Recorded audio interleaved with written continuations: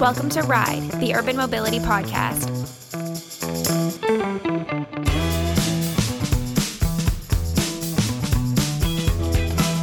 Welcome to Ride, the Urban Mobility Podcast, hosted by me, Martin Carl of Cabetic, and me, Johnny Combe of Paybackphone.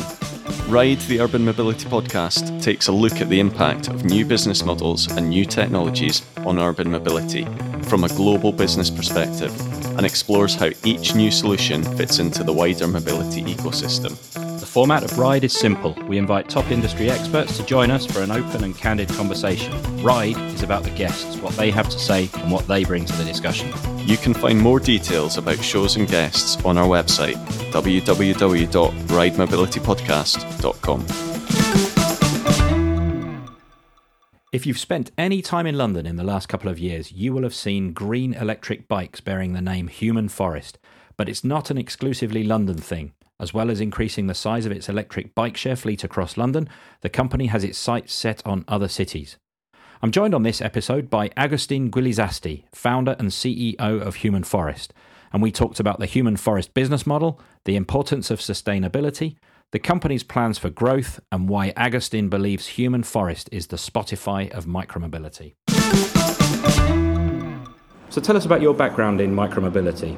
Yeah. You didn't start with a bike company, you started long before that. Yeah, 10 years ago I started this adventure. So we started Cabify, that is the biggest ride-hailing company in South America and in Spain. It was a beautiful journey because at that time, 10 years ago, there was no 3G line, so it was super hard to convince drivers to get some rides there. So and I will say that the big achievement that we did during Cabify was that we were the first ride-hailing company to achieve positive EBITDA. And also we offset the carbon footprint in a project that is called Madre de Dios, in the Amazonas. So we went there and I realized the importance of sustainability in this industry. And then after 8 years in Cabify, I decided to came to London. And I did a master in data science. And when I was here at that moment, it was only Santander bikes here. And I believe that at the moment we will need more type of transportation. So mixing the needs, I believe that still now there is London plus the sustainability angle, we created Human Forest, that it is inspired by this trip to the Amazonas. So that's a great name, Human Forest, and it's always been something that I've wanted to talk to somebody at the company about. Tell us about how that came about. So same as in a forest, trees capture CO2. In Human Forest, you and I, using our truly green and free e-bike, we avoid emitting CO2. So we're in the same path of reduce the amount of CO2 from the planet. And yeah, at the end, what we do in a daily basis is that you have 10-minute free and no unlocking fee, and that's make us be the most affordable solution for our users in London.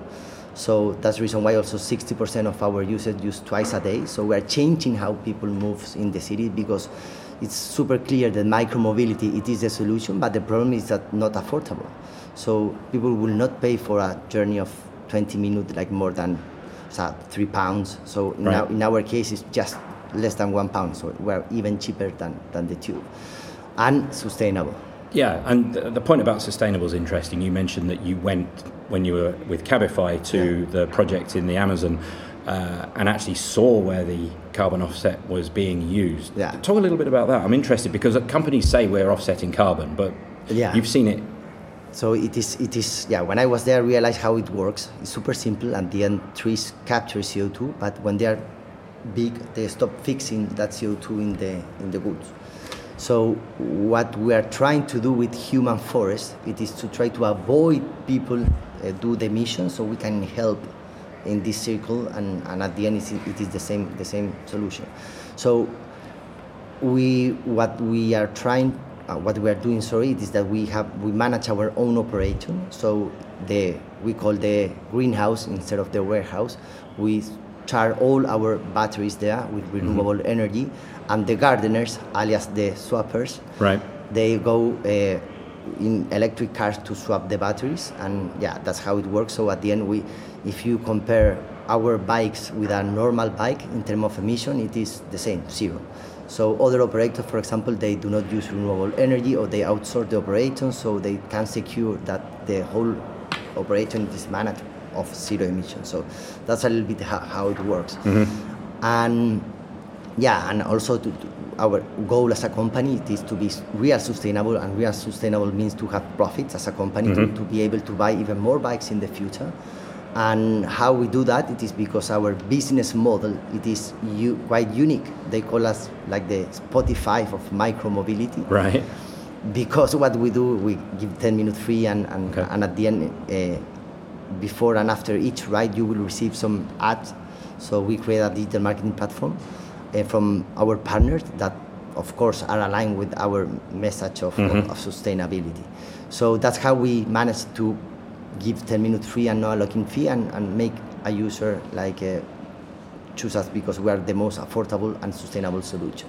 So you did your masters, and then you thought, I need to get bikes on the streets in London. Yeah. Tell me about how do you go from that thought process to actually realising that dream, especially when you've got, not just at the time you said there were only Santander bikes on the road, but at the same time we've had this boom now in micromobility. We have a host of brands now all trying to do what you're doing in different ways. To be honest, it was supposed to come back to Cabify, to Chile, and keep my work there, but I really saw this opportunity, and I spoke at that moment with Juan, the CEO and founder of Cabify, and mentioned about this idea, and he told me he thought that it was an amazing idea, so he also put some money to the company. So say, okay, if Juan saying also that it's a good idea, and I'm convinced, why not do it?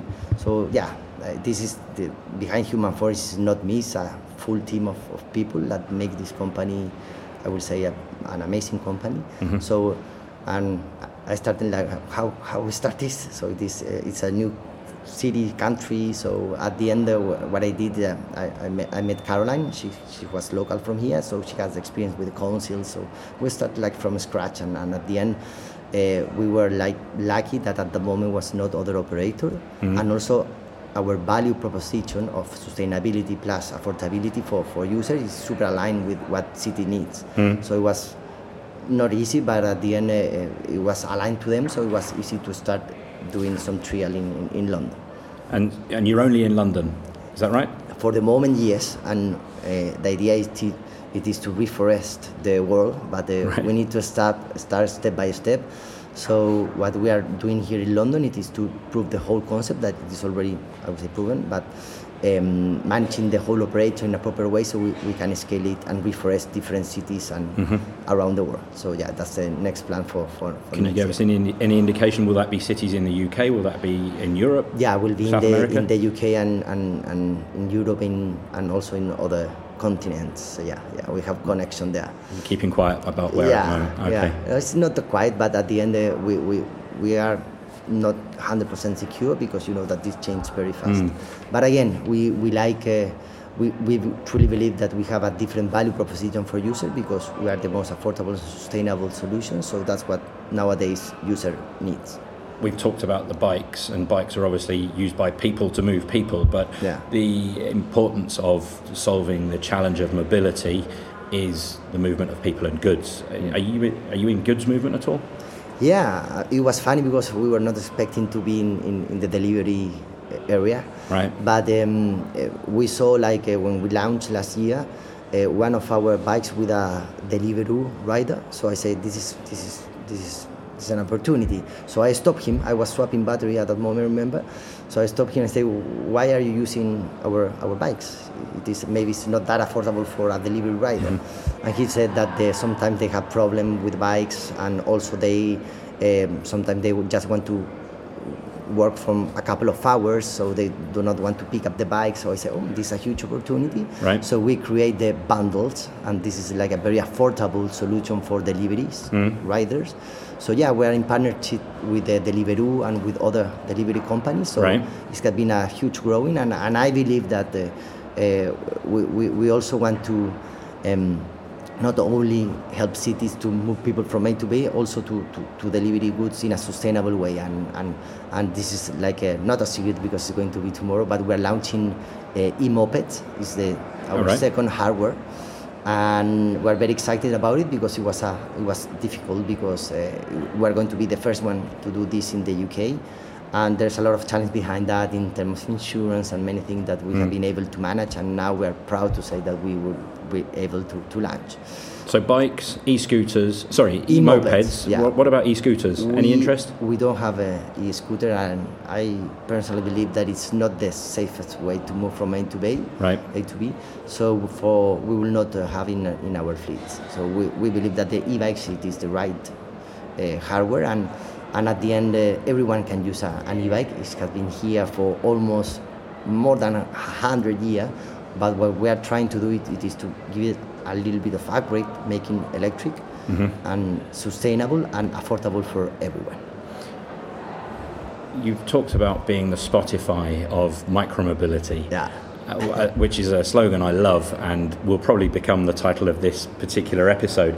Can you explain how the business works? Yeah. You've said that there's advertising, and you've also said that riders get 10 minutes free. Yeah. So at what point, is your business model advertising driven, or is there a sufficient revenue from users? Yeah, good question. So our business model is quite unique because I will say like almost half of the business it is from B2B, and the other it is from B2C. So the B2C side, it is you when you ride the bikes. So we give 10 minutes free, but user ride 60% of our users use us twice a day, so they pay part of the journey. And in the other side, the B2B, we have this Spotify or this digital advertising platform. So why companies like, for example, Financial Times, Nutmeg, Bloomberg, Oddbox, and many others have been using our digital platform? It's because they want to connect with our users, and it is like very different from other digital marketing platforms like Facebook or Instagram, because it is only one advertising direct to you and with a message that is aligned to the sustainable goals that we have too. So at the end, all these companies has budget and areas like sustainable department and want to be in a project like us that we are producing like a social impact. So yeah, that's the reason why there is a lot of appetite for using our digital marketing platform. And we did a survey like 3 weeks ago about the advertising. If users like get like if they like or do not like, and they're super happy and they understand that the advertising is because they're getting 3 minutes, and they're happy even to check more or review more advertising if we give them more 3 minutes. So there's one thing for companies to be advertising on your platform. There's another for those companies to be using the bikes, let's say, as part of, say, a mobility budget or some kind of corporate mobility scheme. Are you involved with those companies as well on that side of things, where actually they would say, like, if you use those bikes, you get a discount, come to the office? Yeah. I mean, we have in the B2B side, we have this digital advertising channel, but also we have corporate plans. So, for example, companies can pay for the ride for the employees, and they have a special discount and 20 minutes free every day. So yeah, it's something that we are already doing. And also the bundle thing related to delivery. So we have, that's the reason why we have different income that allow us to give those 10 minutes free. And I will say that also what is important and more than important, it is different from human forest. It is that we have something really innovative too, and it's a gamification tool or loyalty that is called the tree coins. So it is a tree coin. So each mile that you ride in a human forest, it is the same amount of CO2 that one tree captures in one day. So after 5 miles, we give you 1 tree coin, and with that 3 coins, you can exchange for extra minute in our own app, or go to our marketplace and exchange for product related to our partner. So for example, could be a subscription in Financial Times or whatever thing we put there. So, but more than the marketplace, I really like that people now is understanding that they can be part of the solution, and with each mile they can help the planet and avoid emitting CO2. So again, when in the same path of a forest, but we need everyone using our bikes to be like a real forest. So I've seen your bikes around London. Tell us about, are you around the whole of London? And how many bikes have you got on the road? Yeah. We are like, we did a trial like 2 years ago with just 200 bikes. Now we have almost 2,000, and soon we will be like almost a double. So we are going to be the biggest e-bikes operator in London, and more than that, it is that we are going to be the real sustainable solution and affordable for London. So yeah. And you mentioned battery swapping. Yeah. So is that something that riders can do, or is that something that you do because you're part of the company? You said you were swapping the battery. Yeah, I mean, I always like to be involved in the operation because right. It is there when you understand how you can be more efficient, how you can improve. But we have a proper team, in-house team of gardeners, that they are the ones who swap batteries around the city. Right. And what is cool about Human Forest that everyone is part of the company, so everyone has a stock option, so everyone is taking care about even to turn off the lights, to be efficient, because we have the same goal to reforest cities, and everyone will be part of it. So that's how I believe companies should be like involved, the whole team in the vision. So that's how we are aligned. So by the time this interview goes out, you will have launched your e-mopeds. Are you doing that in London as well? Yeah, we're super excited because we're going to be the first one in launching e-moped. We are starting with B2B for the moment, just for delivery, and then we will scale to B2C, but we want to understand first the B2B side. And we are starting in Hammersmith and Fulham, and we're almost 200 mopeds, and then we will scale it for the rest of the city. But everyone can use it, just they have to come back to park there. Well, it'd be great to catch up with you once those are on the road and you know how things have gone. Thanks very much. No, thanks to you. Very happy to be here with you talking about mobility. Ride, the Urban Mobility podcast, is brought to you by Covetic and Pay by Phone. Learn more about Ride podcast partners at www.covetic.com and www.paybyphone.co.uk. This episode of Ride was recorded and produced by Martin Strong, with marketing support from Natalie Webster. You can subscribe to Ride wherever you get your podcasts, and feel free to share it, like it, and give it a rating. Sign up to the Ride LinkedIn page and check out our website for episode notes and links, and the Ride podcast blog at www.ridemobilitypodcast.com.